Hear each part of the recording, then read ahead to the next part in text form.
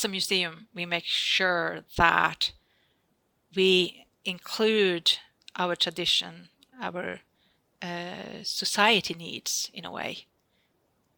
So if you see that, in my mind, the museum have a really important role to make sure that the generation in the futures have the same tradition and knowledge that we have today, but also have the knowledge about the change that is going on.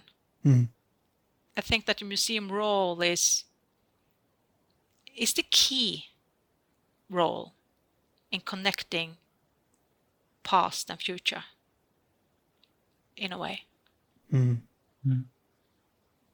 Because we are losing something, but hopefully we are also winning something. That was Anne May Olii. She's the director of the largest Sámi museum in Norway, RiddoDuottarMuseat.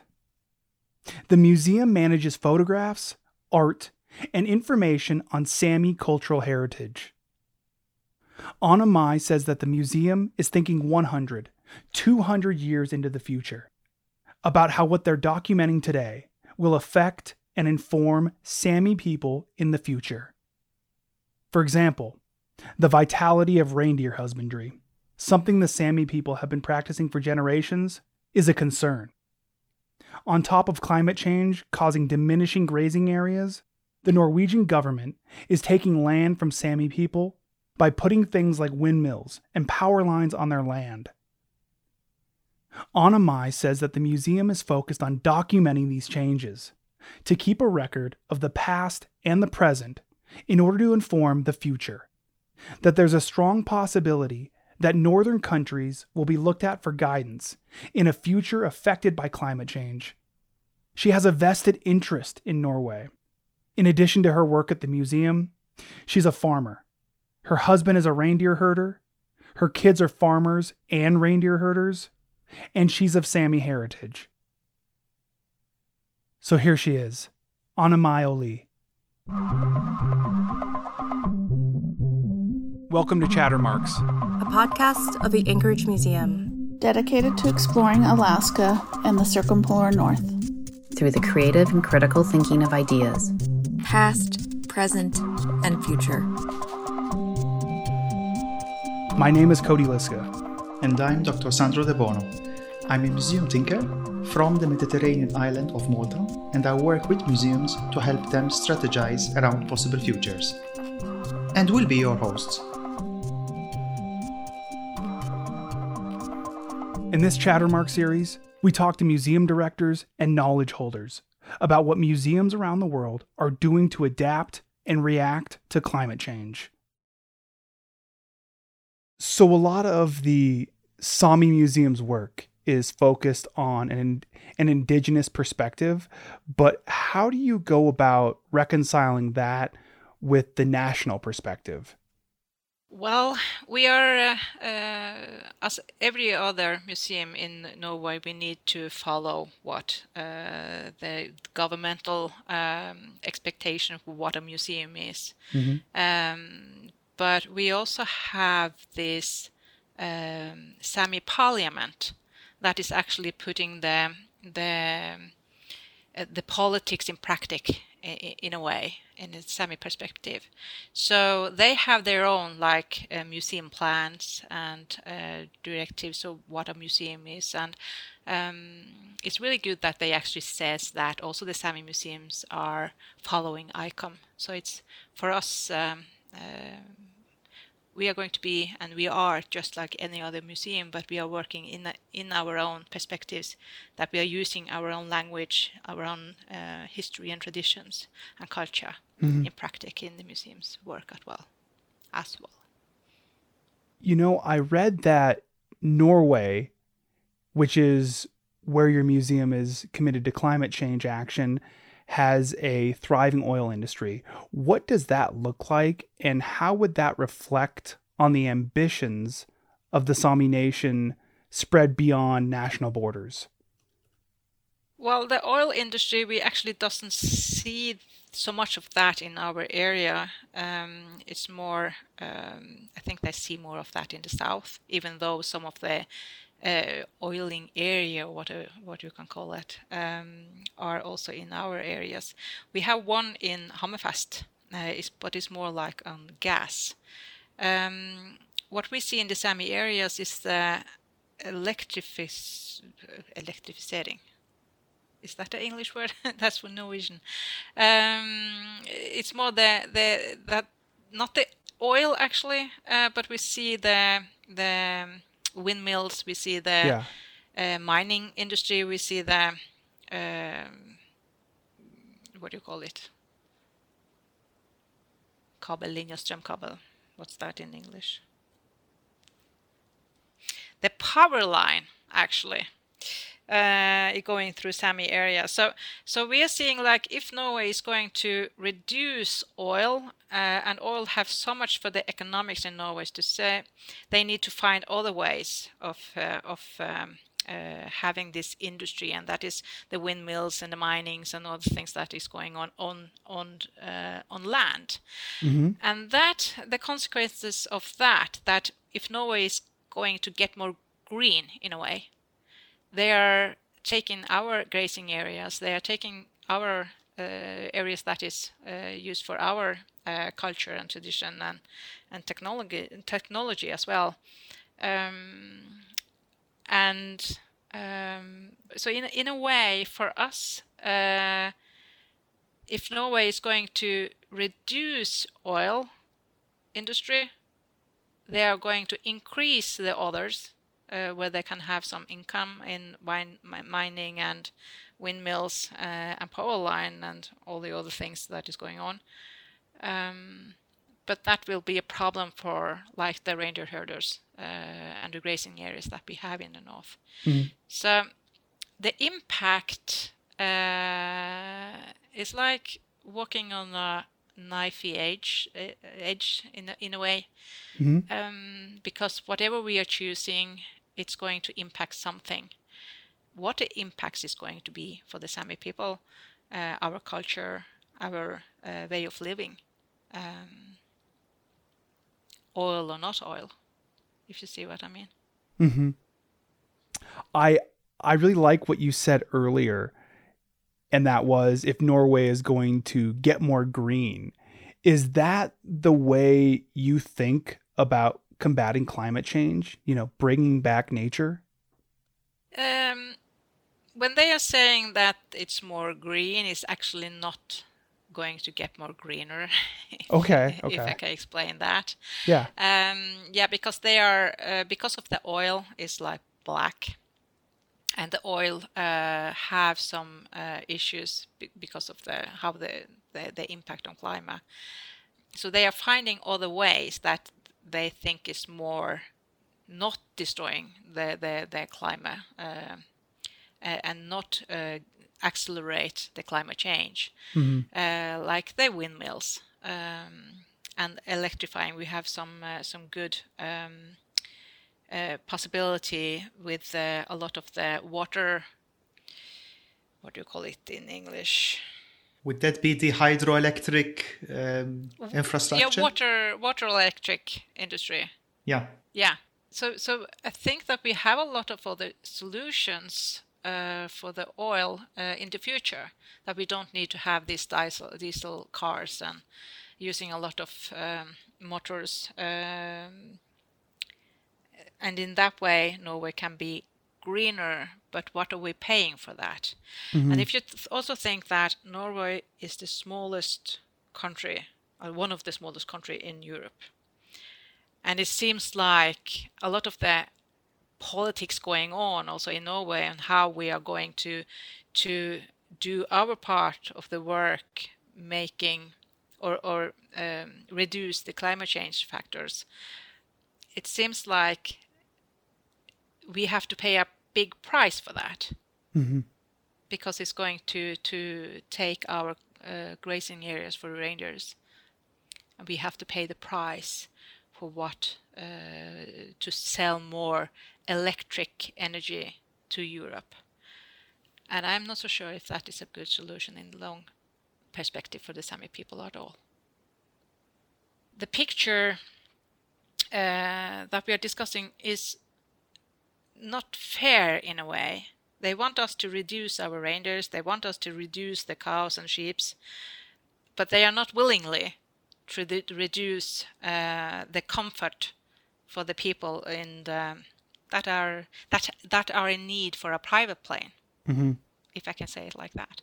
And that is, I don't know if that's also one of the issues with the oil and the electrifying companies, is like whose interests are the most important one, and are actually the climate the main concern in a lot of things that is being discussed. We have a case going on in Norway at the moment. It's called the Fosen-saken. And that is actually a really bad case in a way, because it's a windmill park that has been established in Fosen, and it was an ongoing court case. Okay. I don't know if that's a good translate, but yeah, it is. Yeah, and actually, Norway, the state or the windmill company lose that case, and because it says that the human rights for the Sami people in that area are not being taken in a good consideration or something like that. And they have to do that. They have to consider it that the human rights for the Sami people are in order, that they have their rights, and that rights are not going to be taken away from them. It's gone 600 days since the Sami people won that case in the court, and it still is all the windmills there.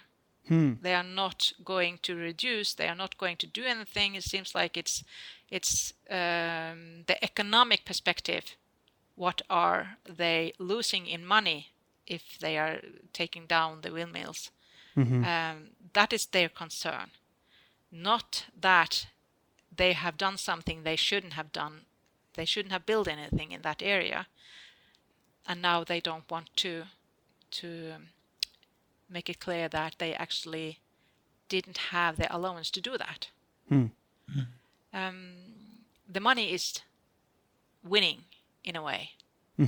They are more concerned about their income than that a culture and the Sami people's human rights are taken away from them.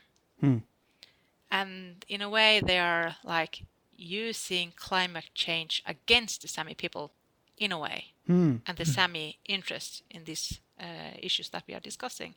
So that's why this is so difficult to talk about in a way, and it's so difficult to explain. But it's because it seems like Norway is doing so good. They are trying to do something about the oil industry. They are trying to find other things that is more climate friendly. But actually, what is really going on is that the Sami people are being forced out of areas or having to reduce their areas where we have had the grazing and the reindeers for generation, and they are trying to ask us, or they are not asking, they are forcing us out of the areas that we have been for generations. Do you see what I mean? I do, yeah. Yeah.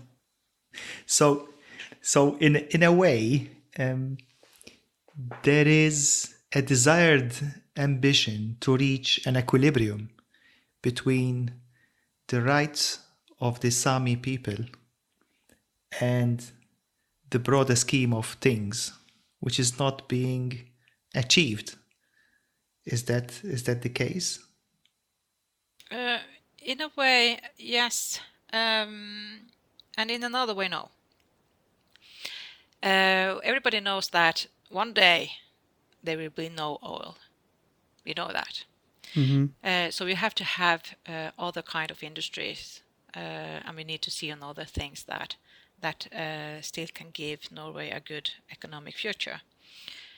But the price, as it seems to be like for us now, is that the people of Norway is losing because they are not taking concern of what we actually have. They are trying to find new industry instead of making the ones we already have stronger. So they could have been supporting the reindeer herders. Reindeer meat is one of the most healthiest red meat you can get. It's like fish.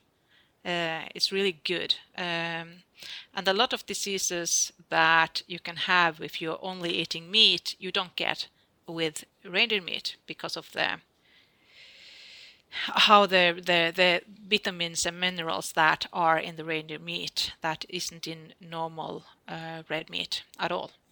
So it's like we could have done something more about the sustainability. Yeah. And it seems like that doesn't have any value anymore. So it's like the value of the Sámi way of living is not recognized in a way. And I don't know if you got, I was talking, the last time, about the Truth and Reconciliation report that was done public last week in Norway. And it seems like we have a lot to do to be recognized and respected. My question at this point in time for you would be, how does the museum come into the picture with this, with all this, all the things that you've been sharing with us? Yes. Yeah, that is one of the things that we are working with, and to see how can we as an institution try to show what is going on, because it's easier being an institution working with this kind of issues than one person or these reindeer herders themselves and people, the Sámi people, by as private persons. So it's easier to have an institution in to work with. Like as a museum, like this conversation that we are having, is that I did say yes to that because this is issues that are impacting our people a lot. We are working with using our own traditional knowledge, our own culture and history in the museum work.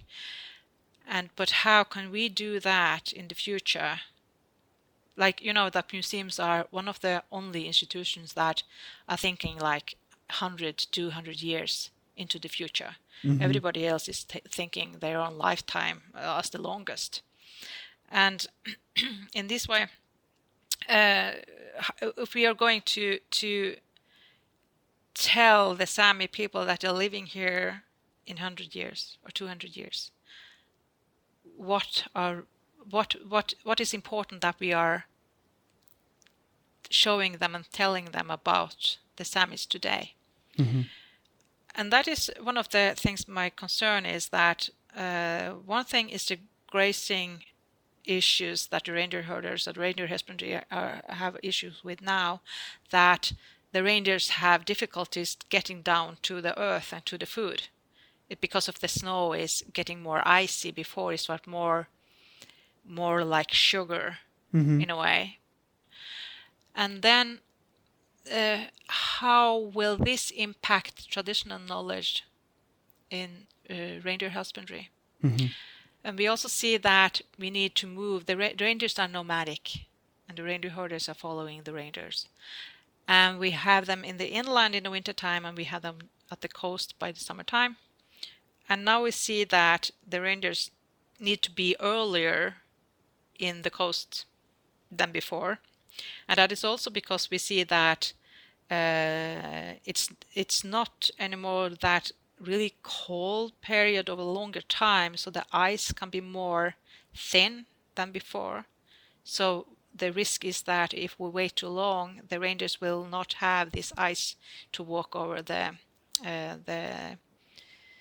the rivers and the water. And then we have experienced that the reindeers go through the ice because it's not that thick anymore. So the nomadic ways, the traditional way of going from one area to another one, it's changing because of that, because it's not safe anymore. And we also see that we are getting other plants coming up north to the Arctic areas. That is, new plants is coming, and the traditional ones that we have been used before are moving more and more north. And what I'm concerned about is they actually going to disappear. I don't know if them is there in 50 years or 100 years. And the same with insects, new insects that ticks have come here. We haven't had that before. How will that impact our way of living? We don't know yet. And so it's a lot of these concerns that we as a museum can put on the table and discuss to make sure that we are documenting how it traditionally was. And we can use our traditional knowledge, like in conservation, and you use that knowledge in making sure that we have these objects also in the future. But now we also have to make sure that the context about the objects are there.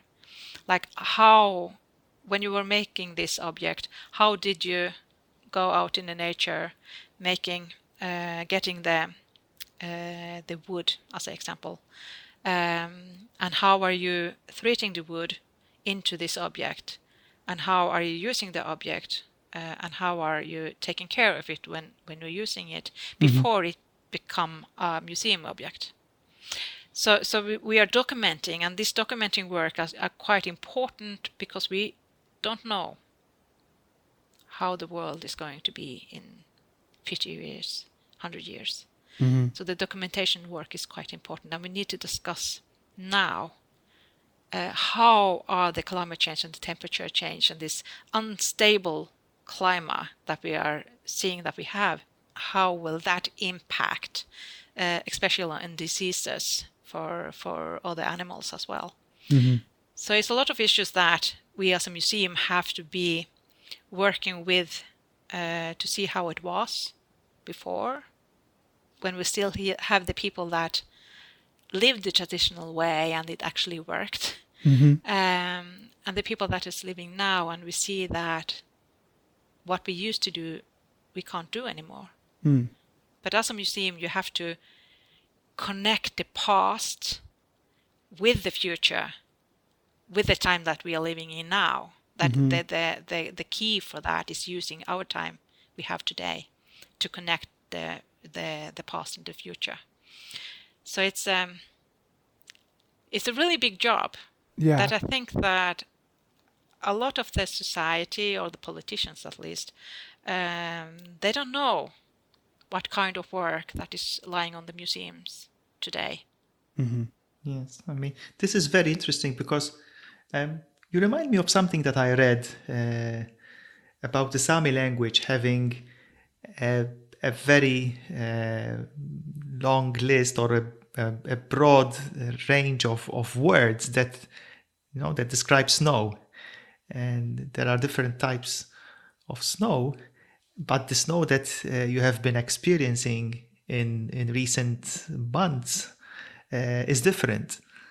So in a way, although as a museum you're focused on documenting and making sure that the environment and the Sami environment as it is today, which is also something that shapes and informs the Sami culture, is not lost, and the knowledge of that is captured and made accessible, obviously through very many means, including technology. But then there are also, in a way, circumstances that also require new words, new terminology, because as you were mentioning, insects, plants are moving north as well.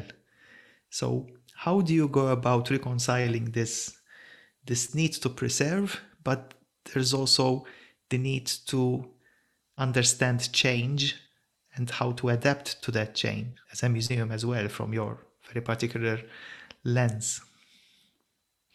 The words, that's correct. We have a lot of words, like I don't remember exactly, but 100 words for snow. So we have a lot of traditional knowledge in the words. So we also see that because the Sami people, as well as everybody else, are adapting new technology, new knowledge, we are also being a part of the society. So we also recognize this globalization and this homogenization that is going on. Mm-hmm. And I think that as a museum, we are also working with making this dictionary of words that is not in use anymore. It's important that we take the words with us and put them in context, because the collection have a lot of objects that are not in the daily use by the Samis anymore at all. So you're correct about that. We have a lot of work to do with that kind of issues with knowledge that is going to be lost because it's not used anymore. Mm-hmm. Also adapting words that doesn't exist in the Sami language, but we have to make a Sami word. And that the Sami radio have been working with that for decades already. So we have a lot of new words in the Sami language that wasn't there for like 30 years ago. Mm-hmm. So that is also something that is ongoing, and a museum also have a part in that work, that we also using the new technology and the new words that is produced. And we also need to recognize that the society are changing. Mm-hmm. But I'm also thinking that as indigenous peoples with always have had this need to defend the right for using your language, your traditional knowledge, your way of being, way of living. You always have to always be reflecting on that.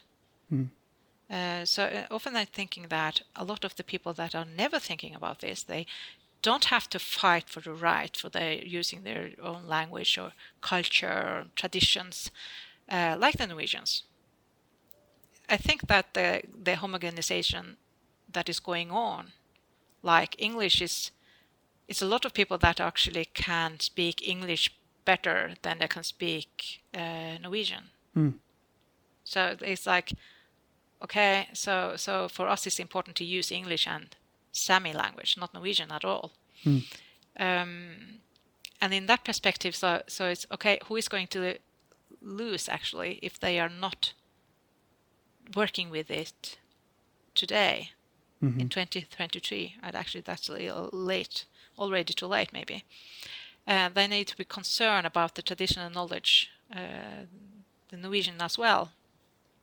So I think that the indigenous communities probably have a little bit of, not that much, but a little bit of advantage in this area, because for us this has been an issue for many decades already, to make sure that we are not losing everything, that we don't have anything to give from our culture and language to the generations to come. And I think that the people that is going to lose is the people that is not concerning about this at all, because of the changes going so fast now. The globalization is so strong, ongoing. You know more about other countries and things that is going on in the rest of the world than you actually know about things that is happening locally. So it's I don't know if I answer answer you at all on that, but I think that the museum have to have this. In a way, you have to look at the pictures in the front and also the boring white backside. You need to consider. You can't only take the flashy, nice picture front side. You have to take the whole package and think about that. And I think that the Indigenous Museums perspectives in that way already have been working with this for so long time. So we are including new words, new technology in our kind of work to be able to preserve who we are as a people, who the tradition that we have and have had and has, and hopefully it still have in the future, to make sure that this is not going to be lost.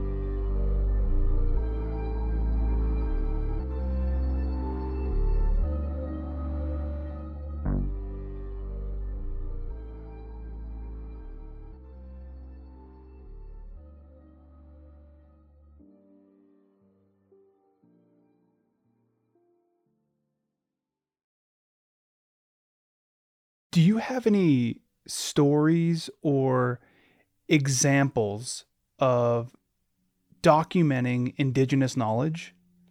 Yes. Stories is in a way that the way of growing up, you're learning by doing with your parents and grandparents. And that is a natural way of giving knowledge from one generation to another. So that is something that we are brought up in. It's an everyday way of doing things together.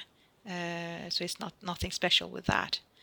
But also in the museum context, have we had this documenting project that we have been filming. I'm doing exactly the same thing with a knowledge bearer, a person that have a knowledge and doing this different kind of things like making the Sami traditional kind of shoes. And I'm sitting with her and doing the exact same that she's doing or copying her in this way of learning by doing. And talking together. That's something that you can't be reading about. You have to do it. You have to feel it. You have to get it into your hands. It's in this handicraft way.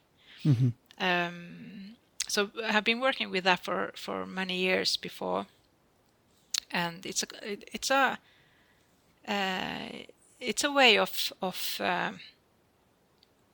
showing the how it normally is done in a family, this giving tradition or giving knowledge to a new generation. That is how we have been doing it for generations, working together, doing it together. Yeah. The children are working with us. They are with us in the activities that we are doing. And the challenge has been that because when we needed to go to school, we were not there doing things with our parents and grandparents anymore. We were in schools and learning another kind of knowledge. So we have lost a lot of things because of that. We are not working with reindeers from childhood on a daily basis. You are in school. So you have to learn in the vacations instead. If you are working with skin, that you have to first you have to get the skin, and then you have to treat the skin so that you can be working with it, so you actually can make something out of it. So you have to follow all the processes. So that we have done a lot of. We have had big projects, small projects, and I'm also trying to see how we as a museum can lift up our traditional knowledge on an academic level. Because in my practice as an object conservator, I've seen that the school knowledge or the academic knowledge that I have and be working with the Sámi collections doesn't work that well. It's very interesting. And when I have used the traditional knowledge and I'm working with the collections, I get a good result. So I'm trying also to make sure that even though the world is changing, as a museum we need to have this academic stamps on whatever we are doing to be recognized and respected. So how can we lift up our traditional knowledge to be recognized as a museum professionality? Because that knowledge is the knowledge that actually work good with our collections, but the knowledge that I have from the university is not good enough. So we have a lot of things that we as a museum can be working to support our society, that yes, we are not going to stay forever in 1950. Like, we are also a part of the big globalization and homogenization that is going on. We are living like everybody else as well.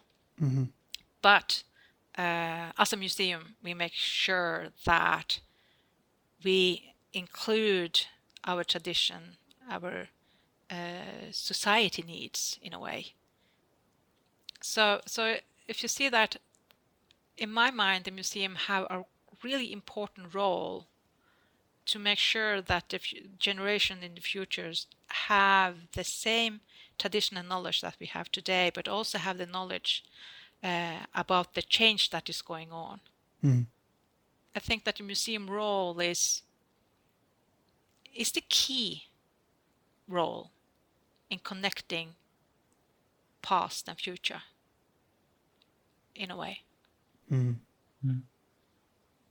Because we are losing something, but hopefully we are also winning something. That's very interesting, and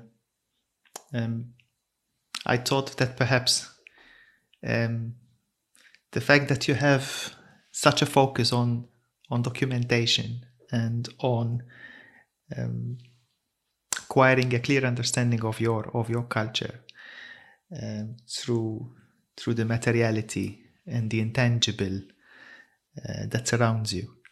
I think that's a very interesting thought and focus, I would say. But then, on the other hand, what about action? As a museum, do you advocate for climate change action in a, perhaps, I would say, relatively more concrete manner?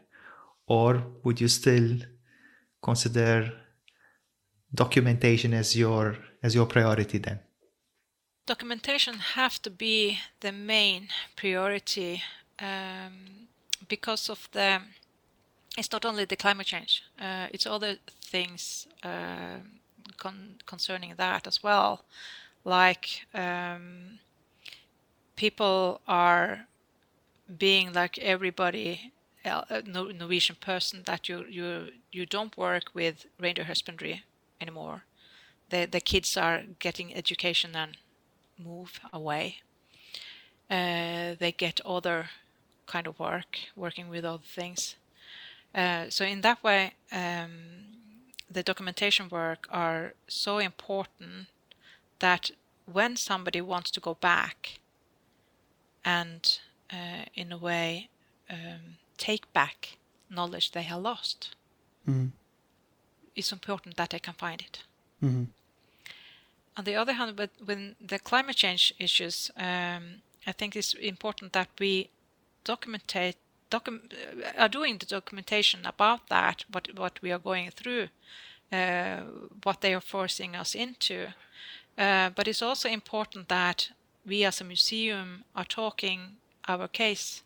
Like, yes, it's important that Norway also do a lot of action to try to do something with the climate change. The climate change have so much impact on the Sami people as well. But it's important that we are participating, or we are involved in these discussions. That's one of the reasons why I said yes to be a part of this podcast, because it's important that me, as a director at a Sámi Museum, are talking from our perspective how this climate change politics are impacting my people. And as a museum director, I have the possibility to be a part of a bigger perspective in the world, and we are participating where we can. Yes, in fact, another question that Cody might be asking you is, how do you work with artists, or whether you involve artists? Cody, we had mentioned this, right? Yeah. We are working in many different ways, actually.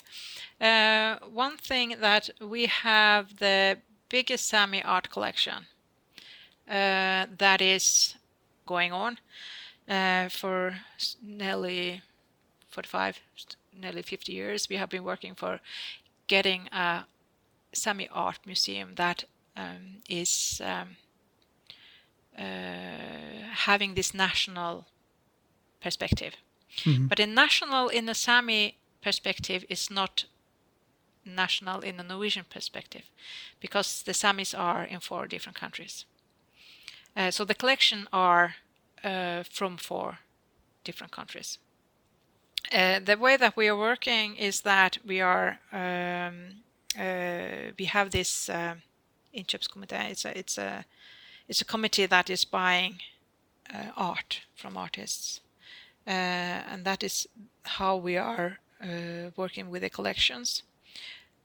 But we are also working with artists in the way that we are trying to make this space for discussions, space for, what do you call it in English?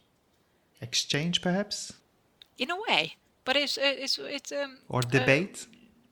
But artists can come and be for a little period. Artist in residency program. Yeah, that is so we have been looking at that, because we always get a question: can we be a part of different kind of project that is going on? And I think that as a museum, it's difficult for us to be like a culture center in that perspective, or a gallery. So we are in collaboration with a gallery here in Karasjok, Sami Daidekoivtas.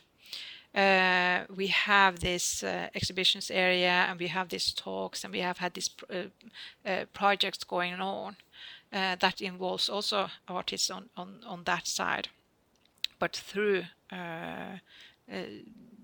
their center, their kind of work. We are working also in dialogue with the organizations that artists have, also in the consideration of the art museum that is not being built yet. Hopefully it will come. And I think that we are talking a lot about this, the lack of the art museum, because the Sami artists are putting in pictures, in a way of saying a lot of the issues that we are experiencing in Norway, historically, but also today. Like Marianne Sara, you have probably heard about her. She have, if you visit the Norwegian National Museum, the first art you actually can see when you come into the building is her artwork. And it's a Sami flag of reindeer skulls that have been shot. Like you have this bullet hole in their head. And that is really good artwork on these issues that we are, it's so many that have this interest in Sami grazing area, the reindeer grazing areas, and we are being pushed out, and the government actually comes in and says that we have to reduce how many reindeers we have in that area because we are losing the land to others. And the artists do a lot of good work in that, and as a museum it's difficult for us to be a part of all the things they are doing. So they have established a really good artist what do you call it? Not a residency, but they are also working with the possibility of residency. I don't know what they actually concluded it with, but RiddoDuottarMuseat in Kautokeino also have been working and being a speak persons for the artists in this area. So the artists are members of RiddoDuottarMuseat. So for us, we are a traditionally museum in this colonized perspectives. We're really a museum in that way. So we have a lot of collaboration with the society, and we also have these exhibitions. And the exhibition is what they are expecting from us, but we are trying to work in a bigger perspective that the exhibitions are the bonus in a way. What do you think real, effective climate change action looks like? Well, if you're really going to have good effect of anything, that you really need to slå av lyset, we say in Norwegian, is like turning off the light. Like if you're going to do something that actually are measurable, that you actually can see an effect, then you need to stop. You have to black out for a period of time if we actually going to have some change. I'm not so sure if Norway stop using oil or taking the oil up from ground. If that is going to solve any problems, I'm not so sure about that. Oil is also a product of the land itself. So I think that we need to find new technology that actually are working, like transmitting the negative gases into positive gases in a way. We don't get people to stop watching TV. They are not going to stop taking a train or a car or a plane at all. Hopefully they will stop private plane because that is just unnecessary. So I think that we need to, if we're going to have any impact, we need to start focusing on how we can do something with the negative gases, like in agriculture as an example.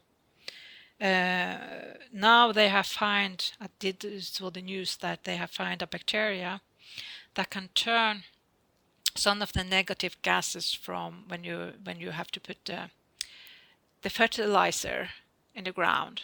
They have found some bacteria that actually can eat up the negative gases and reproduce the positive gases in a way, if I did understand it correctly. They are working with technology to make this that is positive and not negative for the climate. They are trying to find ways to do this that is not forcing us to stop living. So I think that if we are going to do any change with the climate, we need to figure out how to do things in another way, or how to transfer the knowledge that we have in practical and not doing silly decisions. Mhm. Like using the natural fertilizer instead of the chemistry fertilizer, Mhm. and supporting that. Okay, it's going to smell a little bit, but people have to understand that that smell is a good smell Yeah. in a way for the climate. So it's possible to do something that is not going to make this big impact on people's personal lives. Mm. What do you want the future of Norway to look like, and how do you think museums can help the future become a reality? I think that I'm probably not that pessimistic about the future for Norway, because we are because where Norway are located actually in the border to subarctic and Arctic areas. Mhm. I think that the south of Europe have bigger issues when the land dries. I think probably we have more rain, and that can be a problem, and that will be a problem for the reindeer husbandry and also for the agriculture. And I think that the food, make sure that the people of our land have food on the table is one of the most important issues we need to be thinking about. And that can actually be a problem with the climate change, because if the land dries, you don't get anything to grow there. If you don't have water, you don't have animal either. Mhm. And I think that a Norwegian role in a world perspective is going to be more and more important, or not only the Norwegian, but every country in the north will have a responsibility to make sure that the people in south also have food on the table. Yeah. I think things are going to be changing over time. It's going to be over many generations, but I think that if the worst case scenario is going to happen, it's going to be a lot more of desert Mhm. issues in a lot of countries.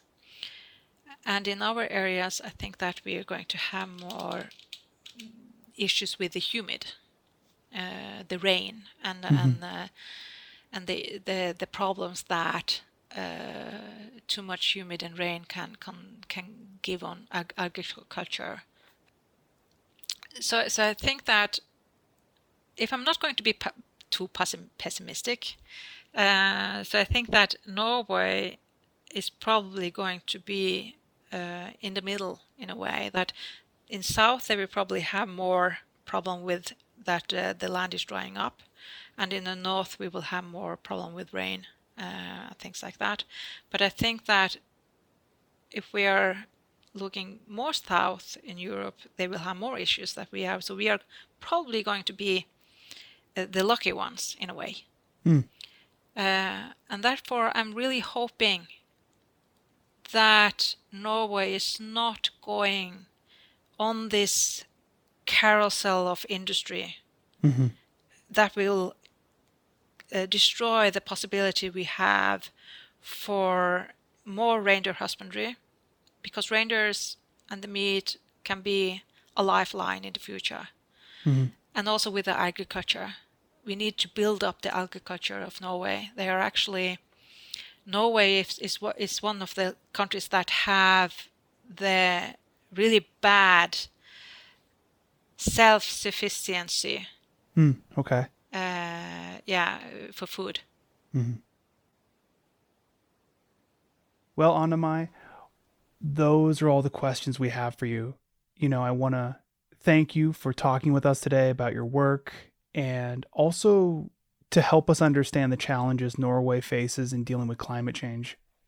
I'm happy that I was able to participate in this conversation, and I hope that my contribution in this discussion can be inspiring to more discussions in the future, because I think that this is something that is just starting.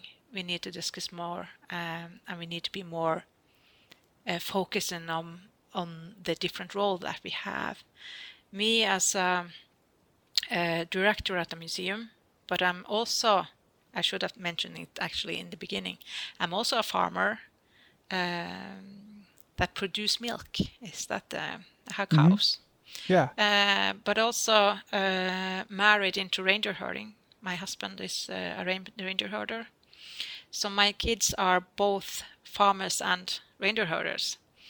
And also I'm working as a director at the museum, but I'm educated by University of Oslo in conservation.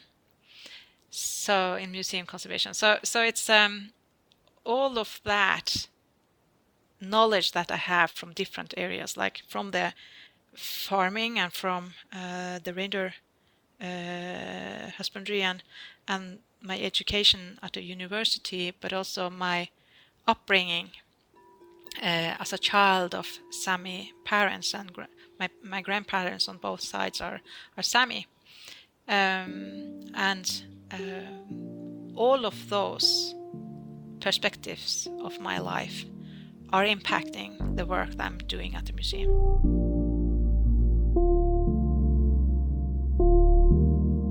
For more information about the Anchorage Museum, visit anchoragemuseum.org. This podcast was produced by me, Cody Liska, for the Anchorage Museum, with additional help from Julie Decker. Chattermark's music is produced by Keys Open Doors.